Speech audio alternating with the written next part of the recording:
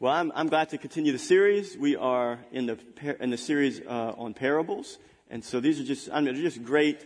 Jesus was a great storyteller, and he had a way with the parables of taking everyday situations that his listeners in Jewish culture would have understood, because he was using real life examples. They're not true stories, but they're hypothetical stories, but with real life examples that they would have really understood. And he did that for the purpose of driving home his point, so that they would really get what he was trying to say. And so it's just neat to dig into the heart. And so whenever you're teaching a parable, it's important that you dig into the culture of the day, specifically concerning the characters that Jesus is talking to. Who is he talking to?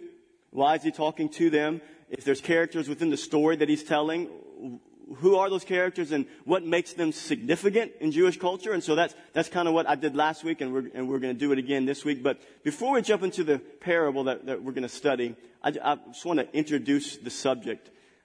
Whoever took a psychology class in college? Okay, has anybody ever heard of the name Abraham Maslow? Maslow. He came up with this idea in 1943 called the hierarchy of needs. And so if you've taken a psychology class, you've heard of this, and it's like this pinnacle. I've got a picture here. And so basically he summarizes what he believed to be the greatest needs for human beings on earth. And the pinnacle at the top of the triangle is the greatest need. So let's kind of look at what Abraham Maslow has to say here. So physiological needs are kind of like the base foundation here. You need air. Thank God. We have oxygen there. We're all here this morning breathing. Food. I ate half a donut for breakfast this morning. So I need a little bit more food. But we do need food. We need water. And we need sleep. How many of you get sleep? A little bit? I didn't get much last night. I was at the emergency room with my father-in-law last night. He's been struggling in the area of his lungs. And so he had to get a breathing treatment. And so I was there till midnight. So I didn't get much sleep last night. But I'm here. So that's kind of the base level. Safety, security of the body, family, resources, love, belonging, family, friends.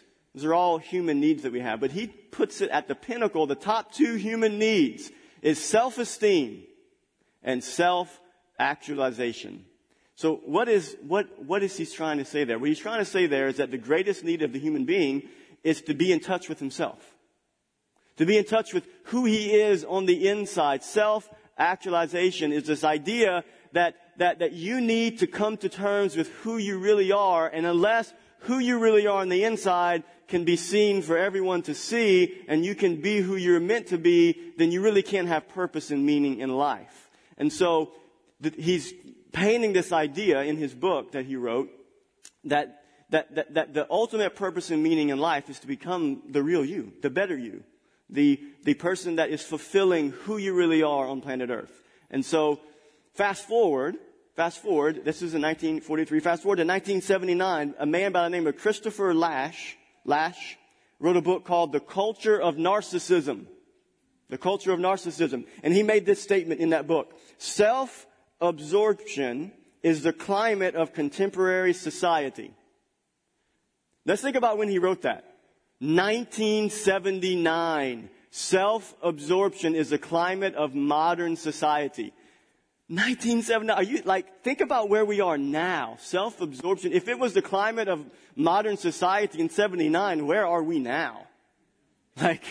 So I'm just kind of painting this picture here. 1943, Abraham Maslow, he influenced the study of psychology across universities around our country, around our world. And so that was the breeding ground for this idea that who you really are, the real you need to be the best you that you can possibly be. Life was about you and who you are and what you're supposed to do, and your world centered around you. So you fast forward down a few years from 79 to 2003. And the first social media site that was ever invented, as far as I know, I could be wrong about this, but was MySpace. Anybody remember MySpace?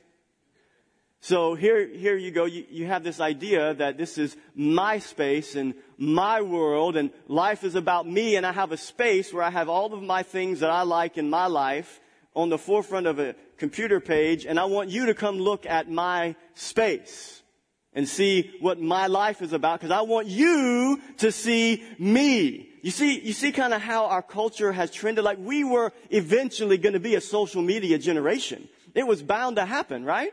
Because of these ideas that we have been fed in our culture since we were little kids, that life is about you and you being the best you can be. And it's a self-absorbed, self-centered generation. And then 2004, you have Facebook, and then Instagram came after that, and then Twitter and Snapchat. And so you even have the leader of the free world trying to lead the country through Twitter. I mean, who would have ever thought? I would have never thought that would have ever happened. There would be a president that would tweet. You know, like, that's just not what presidents do. But that's the culture we're living in. We're living in a culture of social media life where we want everyone to see us. We have this need for who we are to be approved of and loved and valued and cherished. And we want to parade who we are for the world to see. And life revolves around us. Now, look, I'm not anti-social media. I know the majority of you are on social media. Just for the record, I'm going to say it now, so you guys know from here on out, Facebook or social media is not a way to contact me. I am not on social media. So if you want to contact me, my number is in the bulletin. The church office number is in the bulletin. Call me, text me. You can contact me that way. But I'm not on social media. I just wanted just a disclaimer. And I used to have a Facebook page. And so if you've been trying to contact me, I apologize. I'm not ignoring you. I'm just not on there. And do you know you can't delete Facebook? It is a conspiracy. It's like, it might be the mark of the beast. So all of you that have it, I'm like, you're stuck. We have tried. You can basically disable it. I think you have to actually delete every single post you ever have posted. That's kind of one of the first steps to eventually delete it. And then you have to contact Facebook. Has anybody ever successfully contacted Facebook? I don't know of anybody. So I'm not anti-social media, but I'm just trying to paint a picture here that this is a picture of what is the prevailing idea in our culture and in our times, that life is about me. That if you try to squelch who I really am and put that in a box, you're being oppressive. And you're not letting me be who I am. And life centers around me. It's a me generation. Life is about me and who I am. And I want you to see me and how awesome I am, how good I am, how talented I am, how special I am. Look at me. Look at me. Well, what does the Bible say about that? Let's look what Jesus says. Well, excuse me. Let's pause that just for a second. Who was the father of the self-actualization movement? Who do you think was the father of that? You can talk to me. Satan was the father. Let's look at Isaiah 14. This is talking about the fall of Satan. How you are fallen from heaven, O day star, son of dawn. How you are cut down to the ground, you who laid the nations low. You said in your heart, this is Satan, Lucifer said in his heart, I will ascend to the heaven above the stars of God.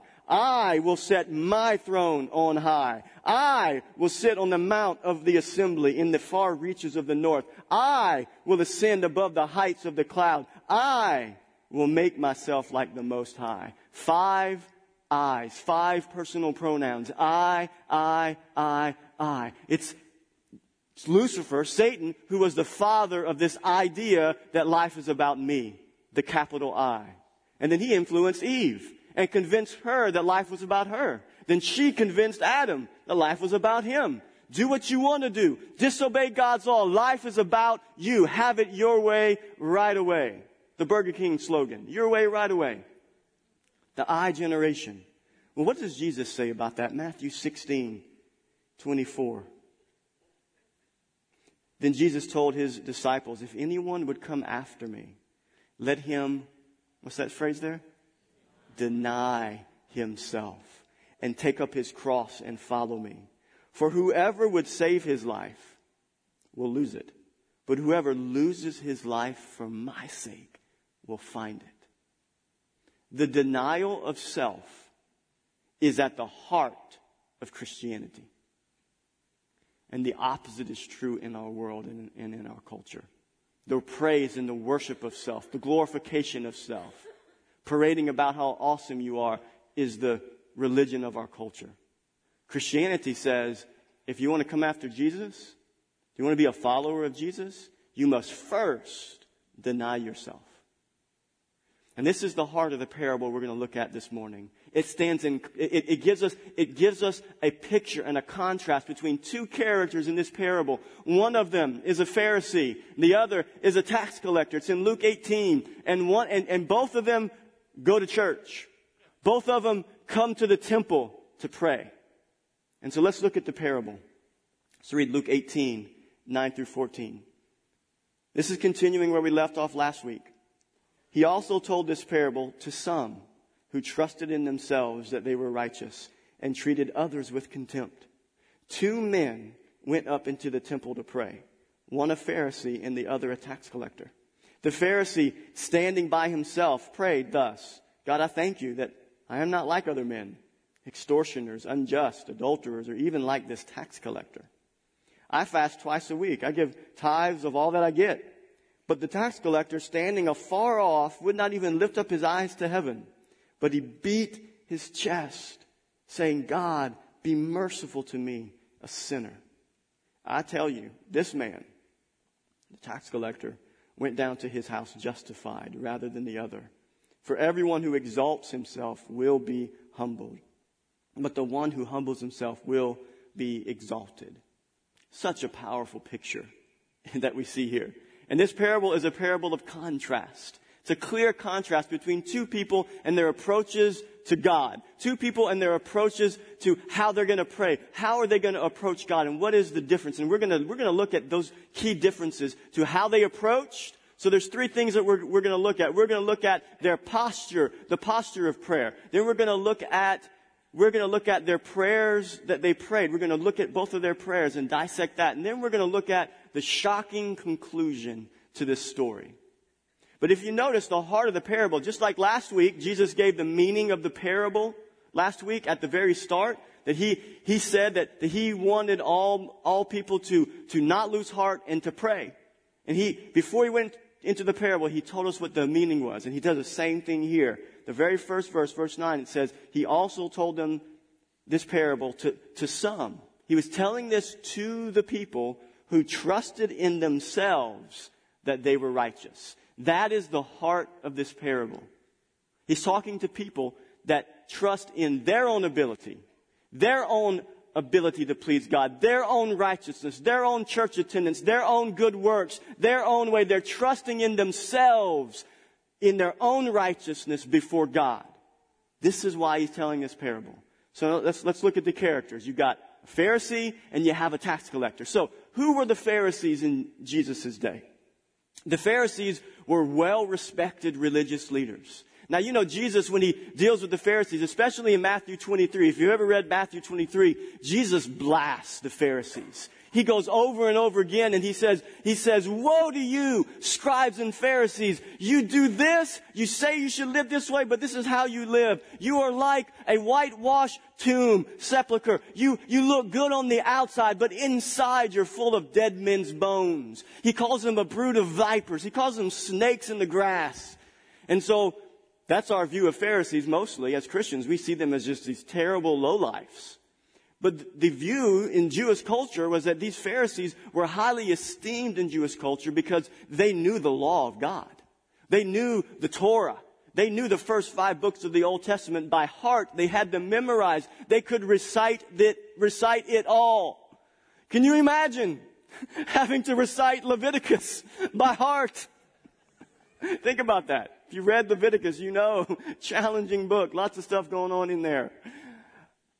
And this is who they were, very well respected because of their devotion to the law. And not only did they have devotion to the law of God written in the Torah, but they took it to a whole nother level. Whatever the law required, in some of the areas, they would expand it and say, I'm going to go even further and do even more to demonstrate my devotion to God, to Torah, to the law. And so Jesus, what he did was he exposed their hypocrisy. He exposed who they really were in their heart. But in that culture, when Jesus is telling this story to the people that are listening to this story, they would have seen the Pharisee as a righteous person. They would have seen the Pharisee as somebody to look up to because they were at the heights of their culture and their society as concerning the law of God and righteousness and understanding God's word. This is who they were. These were the Pharisees. Now, who were the tax collectors? The tax collectors were, if you got the Pharisees up here, the tax collectors were under the ground.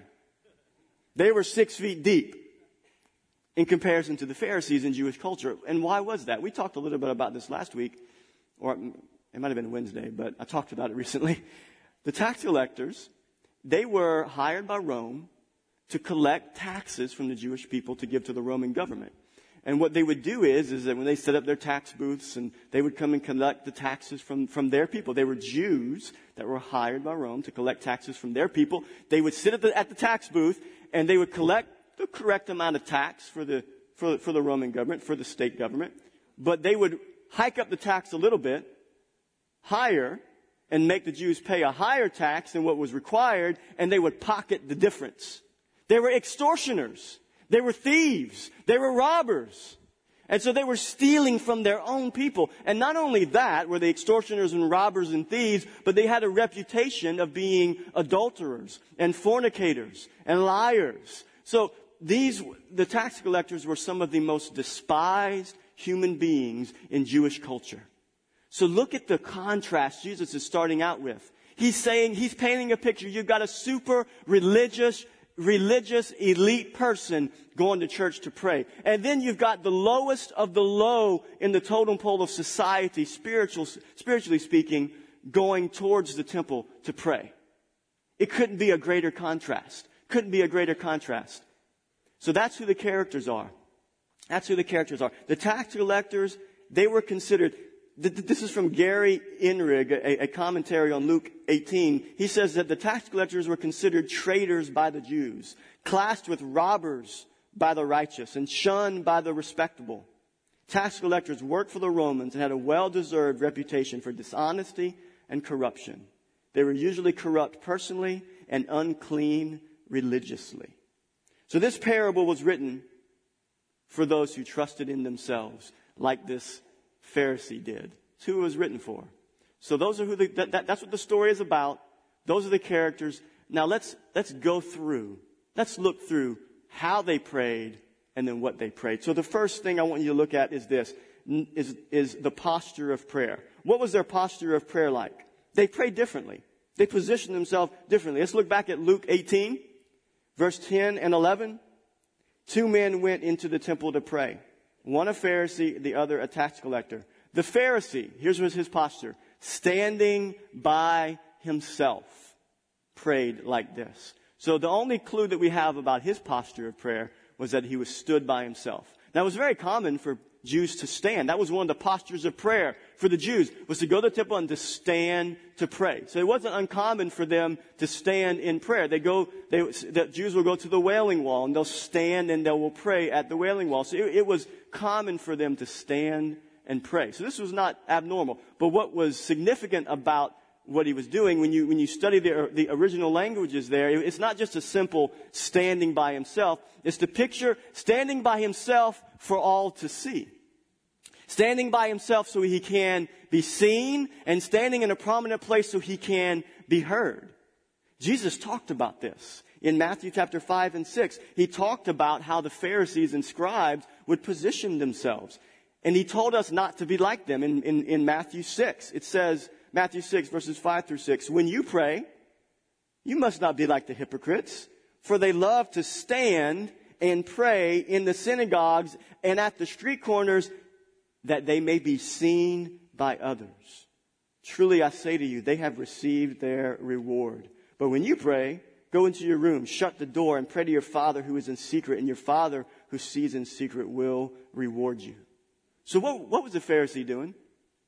He was positioning himself in a place to be seen by everyone, to let everyone see him, to see who he was. This is what Pharisees did. It was very common that Pharisees would do this. They would pray so others could hear him. And so let's see the contrast. What did the tax collector do? Luke 18:13. It says this, but the tax collector, standing far off, would not even lift up his eyes to heaven, but beat his breast. What's his posture like? First thing is this. He stood afar off. So it says they both went to the temple to pray, right? The Pharisee positioned himself in a place where he could be seen. What did the tax collector do? He stood afar off, as far away as he could, but still be in the temple area. He stood afar off. Why did he stand afar off? I believe he stood afar off is because he knows that he doesn't belong in the temple. He knows he is a despised man in the community. He knows that he has robbed his people and violated God's law. He doesn't want to bring attention to himself, but he wants to draw closer to God. He wants to draw closer to God than he was before he got there. He knows who he is. Look, if you're a tax collector in that culture and you are despised and ridiculed and looked down upon, and you're an adulterer and a thief and a robber, you know who you are. You know that guilt and that shame. Now, he was a Jew. He understood God's law. He wasn't naive to what God's law was. He was a Jewish man. So this is why he stood afar off. He's like, you know what? I don't want to be seen. I'm so overwhelmed with shame and guilt over who I am. I'm not even coming near where that mercy seat is in the temple. I'm staying as far away as I can. But I know I need to be there because I know that's where mercy is found. So I got to get as close as I can because I know that's where my help is found. What's the second thing that he did? He didn't even lift his eyes to heaven. This is a picture of someone being overwhelmed by profound guilt, intense shame, and an utter sense of disgrace. He knew he was unworthy. Have any of you ever felt like that? Come into church, you feel like I can't even lift my eyes. I can't lift up my head to heaven to pray to God. Because you know what you've done. You know who you are. You live with the guilt of your guilty conscience on your heart. This is what it means to not even lift your eyes. This is that picture. He doesn't even want to lift his eyes up to heaven because he has a view. Even though he's not thinking of it all the time, he has a view of the holiness of God. He knows who God is. That's why he's at the temple. But he knows who he is. And that's why he's afar off. And his head is down. He's full of shame and guilt, overwhelmed by his sin. What's the third thing that he did? It says that he beat his breast. He beat his breast. What does it mean to beat your breast? What are you doing when you're beating your breast? Do you remember when Jesus was crucified? The whole process of his crucifixion, he's being beaten and he's being tortured. His beard is being ripped out. He's being ridiculed and mocked and spit on for us, for our sin. He's taking our place, taking the punishment we deserved. He's going through that whole process. And then Jesus is on the cross. He's about to give up his spirit and die. Look what it says in Luke 23, 46 through 48. Then Jesus, calling out with a loud voice, said, Father, into your hands I commit my spirit. And having said this, he breathed his last. Now when the centurion saw what had taken place, he praised God, saying, certainly this man was innocent. The centurion that would have been over the crucifixion of Jesus, who would have been involved in what took place when Jesus was crucified. And what happened when he gave up his spirit? The earth shook. There was lightnings and there was thunder and there was an earthquake. It was pitch black dark. And the centurion said, surely this man was innocent. And look what happens here. And all the crowds that had gathered, assembled for this spectacle, when they saw what had taken place, they returned home beating their breast. Why would somebody beat their breast? It's a sign of repentance. It's a sign of guilt and shame and regret. What did we just do? What did we just oversee in the crucifixion of Jesus? And this is what this tax collector is doing. His whole posture, his whole body language is one of repentance, one of shame, one of guilt, one of sorrow, one of recognizing his true condition. And the opposite is completely different. The Pharisee is in there and he is posturing himself to be seen, to be heard. Completely different. Their posture cannot be completely more stark. Now it's time to pray. That's their posture. Now let's see what they say. Because out of the abundance of the heart, The mouth speaks, right? So if you want to know what somebody thinks and who they really are, hang around them a little bit and you'll see who they really are. What comes out of their mouth is who you really are. You know, you can try to hide who you really are, but your close friends know you. Your wife knows you. Your husband knows who you really are. And so we're about to see who these men really are. Let's look at their prayer. So the second thing we're going to look at is the contrasting prayers. First you had the posture of prayer. Now we have the contrasting prayers. Let's first look at the Pharisees' prayer. Luke 18:11 and 12. This is how he says. This is how he starts out. God, I thank you that I am not like other men. Extortioners, unjust, adulterers, or even like this tax collector. What's he doing right there? Not only is he saying that he doesn't want to be like this, he's glad he's not like this tax collector. This sense of pride that he's praying. It's not even really a prayer. You can't even really call it a prayer. Who's he praying to? What petition has he brought before God? What plea for mercy has he brought? What sign of praise and worship has he brought before God in prayer? He's not even praying. He's just talking about the things that he's glad that he's not.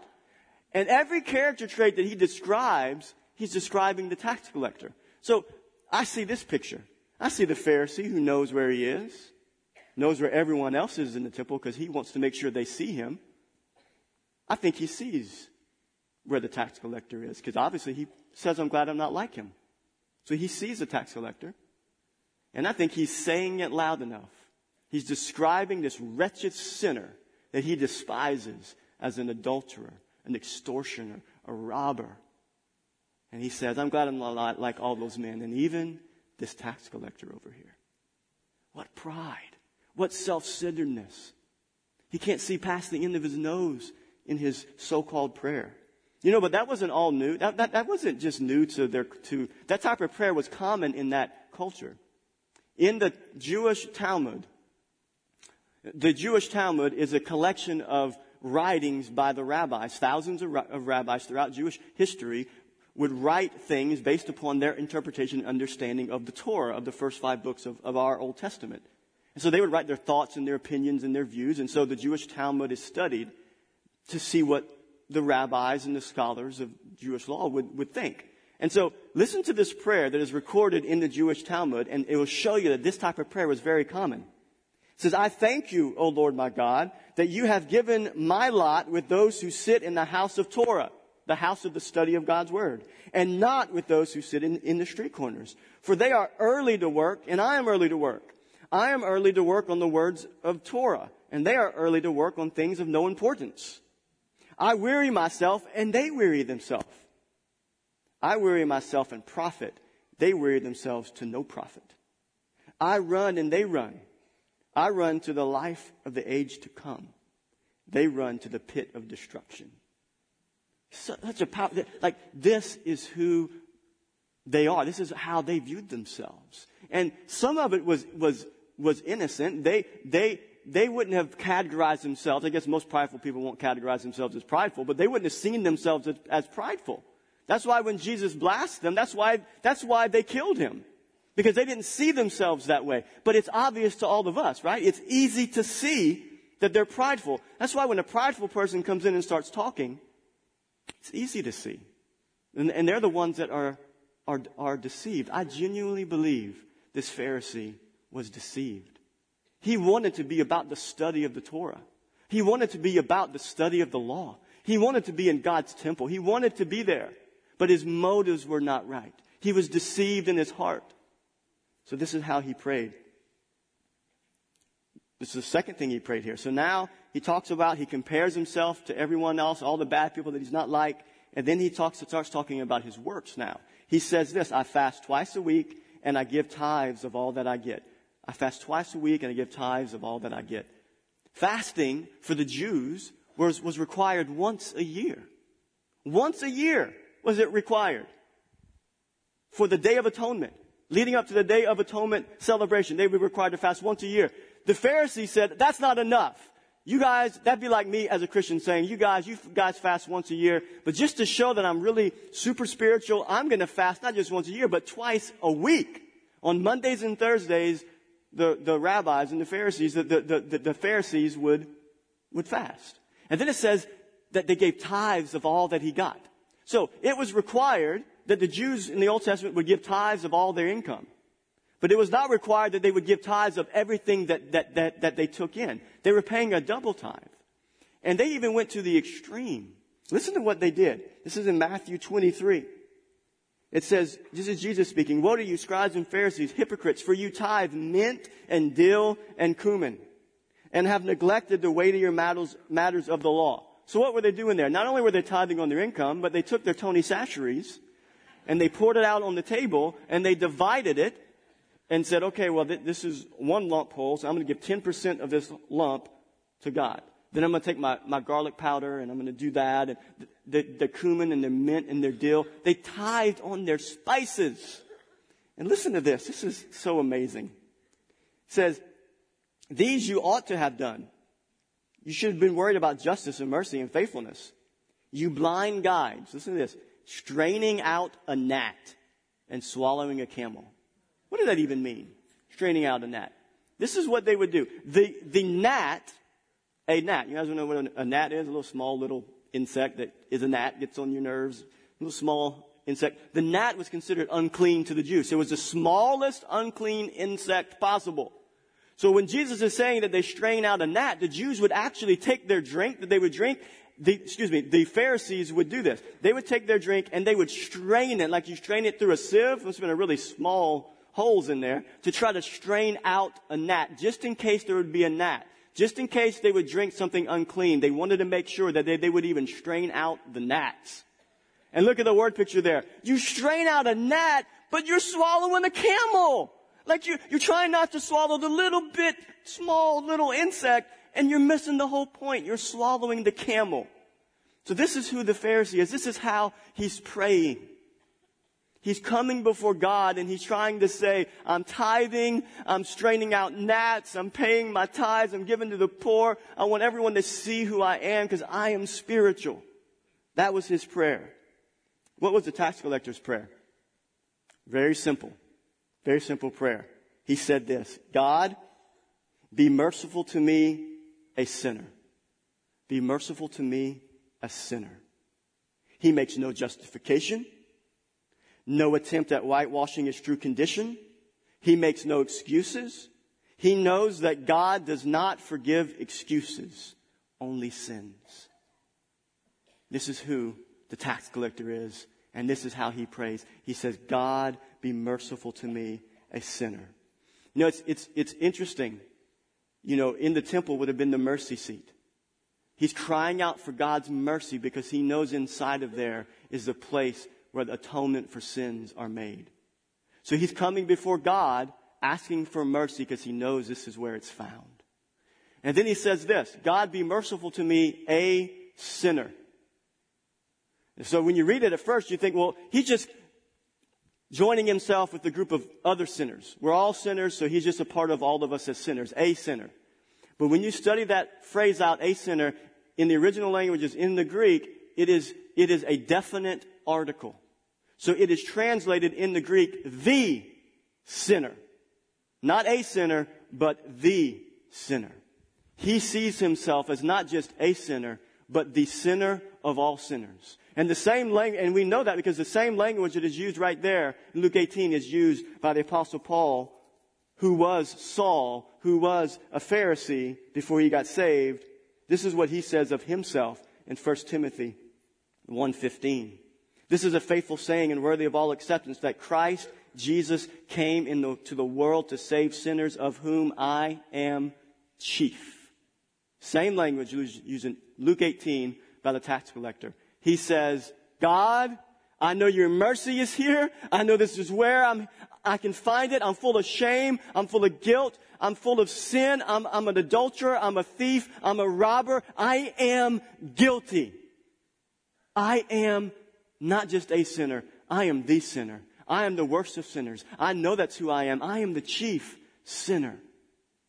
I mean, the contrast cannot be more stark. Spiritual pride, spiritual elitism versus being contrite and humble and repentant. The differences cannot be more stark. So what happens? What happens? The Jews would have said, Well, I know what's going to happen. It's obvious what's going to happen. Well, what happens? This is the shocking conclusion to this parable. Let's look at Luke 18:14. And I can't overestimate or overemphasize how shocking this would have been to his listeners. Luke 18:14, this is what Jesus says after the posture and after the prayers of both of them. He says this, I tell you, this man went down to his house justified rather than the other. For everyone who exalts himself will be humbled, and he who humbles himself will be exalted. I can just hear the scribes and Pharisees that would have been listening, or even just a normal Jew who viewed the Pharisees as super religious and elite. I can imagine them saying, what? This cannot be true. The Pharisees would have been livid. They would have said this, there is no way that God would justify a sinner. God doesn't justify sinners. He only justifies the righteous.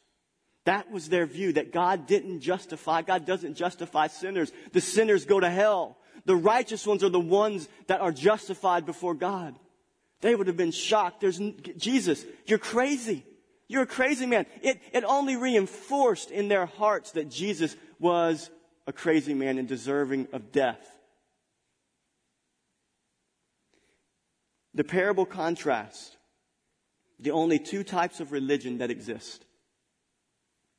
The false religion of human achievement versus the true gospel of divine accomplishment. You guys know there's only two religions that exist. Human accomplishment, human achievement versus divine accomplishment. Those are the only two. Now, the false religious systems of human achievement take many different forms. You can have the non-religious atheist who wants nothing to do with God, and he tries to ease his conscience by being a good person and not killing people, and not being a bad person, being a good worker. In some sense, even an atheist is trying to appease his conscience. Then you get other false religions that don't center on divine accomplishment and Jesus being the one to pay for our sins. Every form of that, at the core of it, it is based on human accomplishment, just like this Pharisee. I'm going to do this. I'm going to go to church. I'm going to pay tithes. I'm going to be good to my wife, good to my husband. I'm going to raise my kids to worship the Lord. I'm going to be faithful. I'm not going to be bad. I'm not going to be as bad as other people. But that's in complete contrast to Christianity. Christianity is based upon the reality of divine accomplishment. What Jesus accomplished for us on our behalf because we were incapable of accomplishing it. That is Christianity. That is the gospel message. You know, a picture of the gospel is this. I've got a picture of, I wanted a picture of the Grand Canyon, but we really couldn't get any type of picture. But here you have this man here. Let's just pretend with me, that the gap between the rock he's standing on and the grassy rock on the other side is as wide as the Grand Canyon. Let's just pretend that that's what the case is. Let's just pretend again that there's two other guys standing up there with him. And the idea is that the person who can jump the furthest is the one that's going to be pleasing to God, right? So you got to get to the other side, though. You got to get to the other side. You got to get to the other side to please God. So the first man jumps, and he makes it just a quarter of the way. I mean, just falls down into the canyon. And everyone's like, man, that's pretty good. He did pretty good getting close to God. He tried his best. Then you got the second man. He's like, okay, I got to get a better running start here. So he takes off, he runs, he jumps. He gets halfway between the chasm. But he falls into the canyon and dies. Everyone applauds. Man, what a great job. Man, you tithed really good. And you came to church really good. And you sing so beautiful. And you're just such a great religious person. You did so good. But he ended up at the bottom of the canyon. And then you got the third guy. He takes off and he runs and he jumps. And he gets all the way to the end. And he's holding on to the grass. And he's right there. But he runs out of strength and he falls down into the canyon and he dies. People would think, man, well, the third guy who made it all the way across and touched the other side was almost there. He should be praised. No, everyone ended up at the bottom of the canyon and missed the boat. And that's the picture of false religion, is that every religious system, no matter how good it is or how great it is, you don't bridge the chasm. There's only one way to bridge the chasm. And it's through the cross of Jesus Christ. And here's that next picture. That's the only way. Jesus has to bridge the gap. And we walk across based upon our faith in Jesus Christ and the work that He did on our behalf. No one crosses the Grand Canyon of our distance from a holy God without the cross. Nobody does. Nobody makes it. Nobody does without Christ. You know, I was listening to O.J. Simpson last week. Did anybody else listen to his parole hearing? Now look, I'm not making statements about guilt or innocence. So if you believe he's innocent, you believe he's innocent, you believe he's guilty, it's not about guilt or innocence. There's something I caught on to that as he was talking, and I really felt sorry for O.J. Simpson listening to him. So here he's before the parole board. He's served 9 years for a crime that he basically didn't say he committed in his parole hearing. And he's sitting there. And so the commissioner, one of them asked him, what programs have you gone through to better yourself, to make yourself better? What have you done that would help us to feel better about you being out in the general public? And he said, well, I went to this one program, and he lists the program and all the details of the program. And then he says this, he says, and I used to be a Baptist.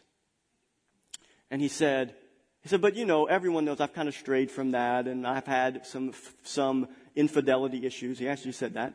He said, so I haven't been a very good Baptist. He said, but I organized a Baptist gathering within the prison, and we had people come in to teach Bible studies. And he said, and this was the phrase that pierced me to my heart, that reminded me of the chasm. He said, so I'm trying to be a better Christian. I'm trying to be a better Christian. And I thought, man, that is exactly what everyone does that doesn't know Christ. I'm trying to be better. I'm trying to be good. And you can have people who are religious and they're just trying as hard as they can to be a better Christian. That's not Christianity. You will never be good enough to be the best Christian you can possibly be to please God. The only way to please God is to be like the tax collector. To say, I am the sinner in need of mercy and forgiveness. Scripture says in Isaiah that all of our righteousness is as filthy rags. We can bring none of it to God and say, God, I've tried to be good. I've tried to please you. I've tried to make you happy. Accept me, take me, receive me because of what I've done. And you will fall short. People will fall short every time, just like this Pharisee. People will leave even churches not justified before God. It was so sad for O.J. Simpson, as he's in desperate need of justification. What does it mean to be justified? Justification is the greatest doctrine of the Christian faith. Without justification, without the ability for us to be justified before God, we have no standing. So what does justification mean? It means that we're all like the tax collector. We're guilty.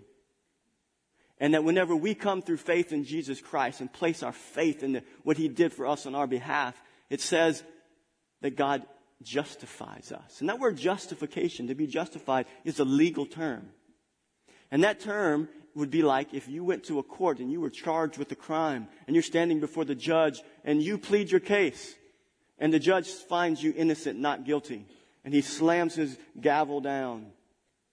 And he says, innocent, not guilty. You leave that court justified. Fully innocent, not guilty. That's what it means to be a Christian. When you become a Christian, the gavel of heaven, the court of heaven, God slams down His gavel and declares you innocent, not guilty. It's not a process of becoming innocent. It is an instantaneous justification. And here's what happens at justification. This is why it's instantaneous. Because God the Father, based upon your faith in Jesus, takes the righteousness of His perfect Son, Jesus, and He imputes it to you. He gives it to you. So now the ground of your justification is not like the Pharisee. I tithe and I fast and I'm not bad. I'm basically good. This ground of your righteousness is the perfect righteousness of Jesus Christ because you are found in Him. Not having your own righteousness, but a different righteousness, His righteousness. So when you stand justified, it's because you are clothed in the very righteousness of Christ.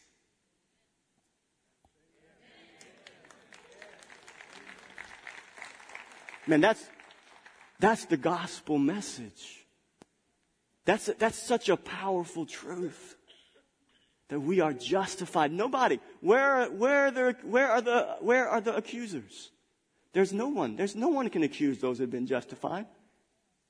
Romans 10:3 says this, for being ignorant of the righteousness of God and seeking to establish their own, like the Pharisee, they did not submit to God's righteousness.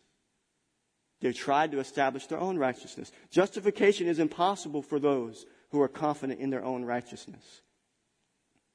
2 Corinthians 5:20-21 says this, therefore, we are ambassadors for Christ, making his appeal through us. We implore you on behalf of Christ, be reconciled to God.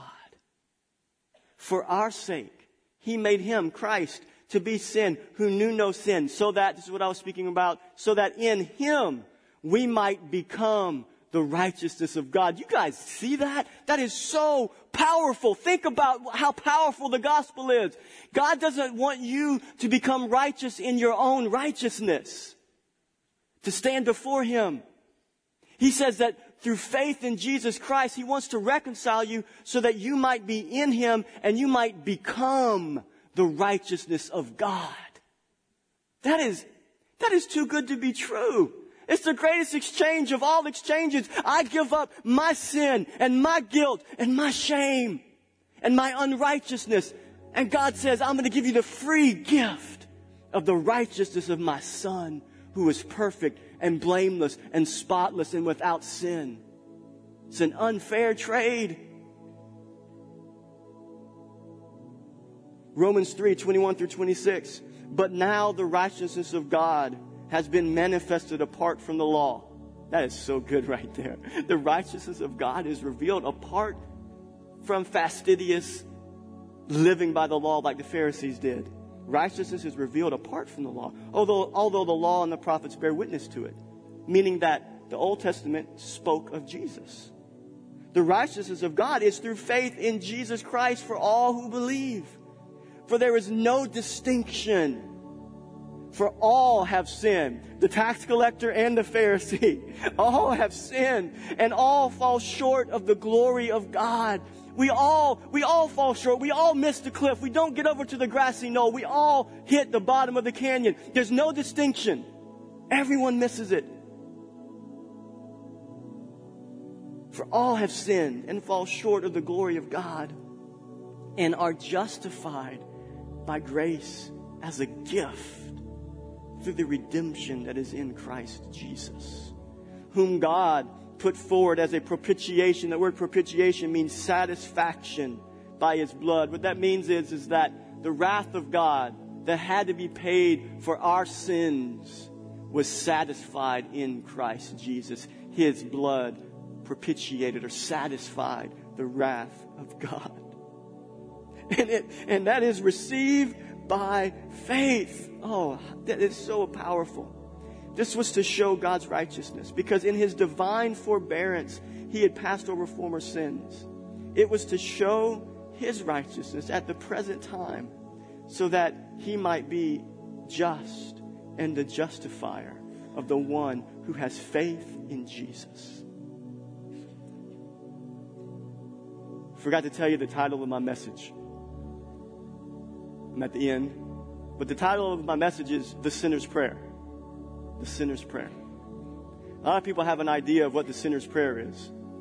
If you title a message The Sinner's Prayer, some people might come in with a preconceived idea of what you're going to preach about. Well, that must be the prayer that you pray whenever you come down to the altar and you recite a rote prayer that somebody tells you to pray, and that's the Sinner's Prayer. But that's not the Sinner's Prayer. There's no prayer that I could get you to pray. I can't get you to recite a prayer that I pray, per se, if you don't really mean it. If somebody recites a prayer and it's just not even a part of their heart, then what does that do? Then you're just like the Pharisee. The sinner's prayer is different. That's the capital T-H-E, the sinner's prayer. What is the sinner's prayer? The sinner's prayer is the prayer of any sinner who prays a prayer and calls out for mercy from God. That's the sinner's prayer. The sinner's prayer is the prayer of a person who rightly sees himself as this tax collector did. They see themselves as the, capital V, sinner, who stands in desperate need of God's mercy and forgiveness. The prayer of a sinner who rightly understands his condition before a holy God is the only sinner's prayer that pleases the Lord. So all of you, at some point, will have to pray a sinner's prayer.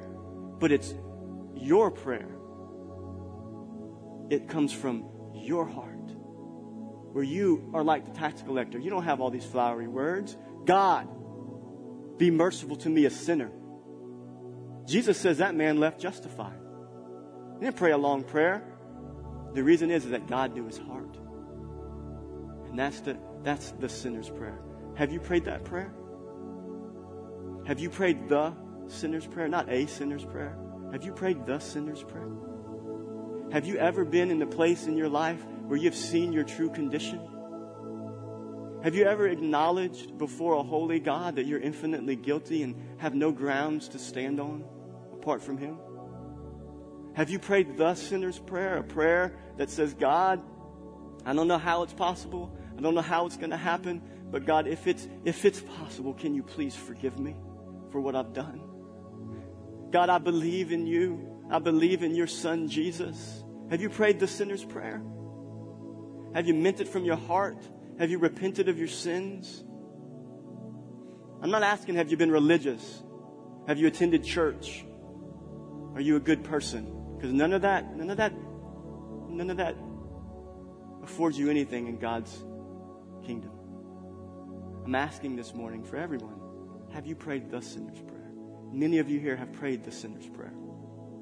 And you've surrendered to Christ, and you are in faith, and you are the righteousness of God in Christ Jesus, and there is no condemnation for those who are in Christ, because the accuser cannot accuse you any longer. You are righteous before God. But there are some here this morning that you have trusted in your own righteousness. Maybe you grew up in church. Maybe you thought you were a Christian, but for the first time this morning, you're seeing a picture that my good religious deeds don't warrant me favor from heaven. And maybe there's some of you here this morning, you feel like the tax collector. You're here this morning and you know what you've done. You acknowledge it. You see the guilt. You live with the guilt and the shame. And you don't want to lift your eyes to heaven. It was hard for you to even worship this morning. Maybe that's you this morning. So my question again is this: have you prayed the sinner's prayer? The prayer that a sinner prays when he is contrite and repentant and surrendered to Christ. Won't you stand to your feet with me?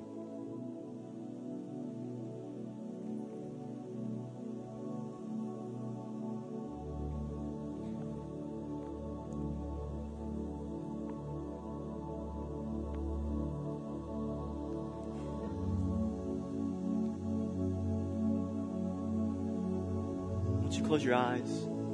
Just hang tight for a couple minutes. Just be praying. Those of you that are believers in Christ, just be praying.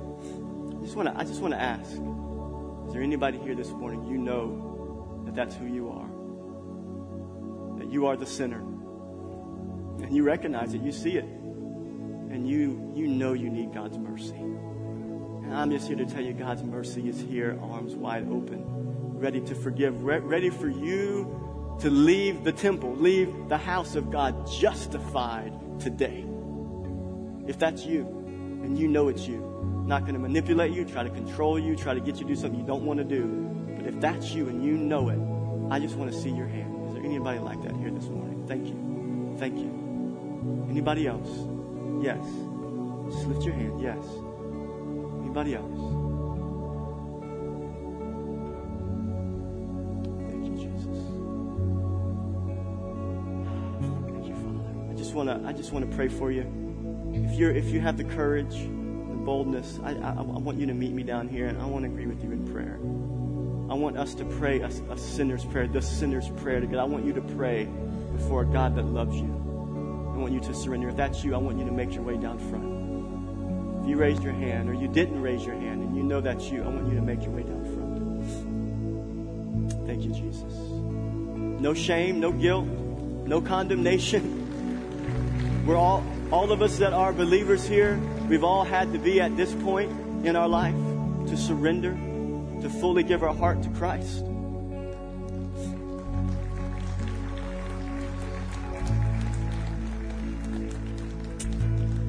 So awesome. You guys are so awesome. Anybody else?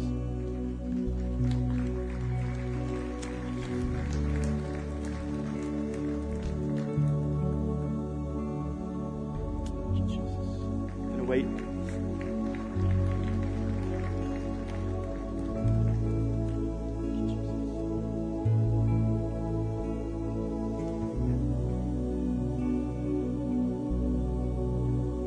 Amen. So I want to talk to you. You guys, just be patient. I want you all to look at me. Those that came up front. What I said is true. There's not a prayer that I can pray and get you to pray that they can necessarily save you. It's not magical. It's your prayer from your heart of surrender. So maybe it'll sound like the tax collector's, God, be merciful to me, a sinner. Maybe it'll sound a little different. But the point is this, is that what you're saying right here, right now, this is what you're saying. You're saying that I acknowledge that Jesus is God and that He took my place on the cross. He became my substitute. He's taking the punishment that I deserve. And you're placing your faith in that, and you're believing that all of that was sealed. Your justification was sealed by the resurrection. That's what you're acknowledging today. And if you're willing to acknowledge that today, then today, as it says in Luke 18, you will leave this house justified. That's the power of the gospel. That's what that means. So I'm going to pray a prayer. And I want you to pray in your heart. And I want you to surrender to Christ. And we're going to pray together. And then after I dismiss, I just want to talk to you guys privately. Amen. Let's just bow your heads. Heavenly Father, we come before you this morning. And we thank you, Lord, that you are the only way for salvation. You have provided a way for us to be saved through your Son, Jesus Christ. And God, we surrender to that. We thank you for that provision. And God, and I pray for the ones that responded to this call. God, you have been working in their hearts long before they stepped into this room. You've been working in their hearts, and you've been drawing them and calling them, because that's what you do. You wish that none should perish, but that all would come to knowledge of the truth. And I thank you for their hearts that are so soft and surrendered to you. Lord, I just pray that you would hear their prayer, that you would hear the cry of their heart and their declaration of faith this morning. And I thank you, Lord, that today they leave different, they leave changed, they leave justified and in right standing with you. We thank you for this. Thank you for the free gift of salvation. We pray this in Jesus' name. Amen. Amen. All right. I love you guys. You guys are dismissed. See you next Sunday.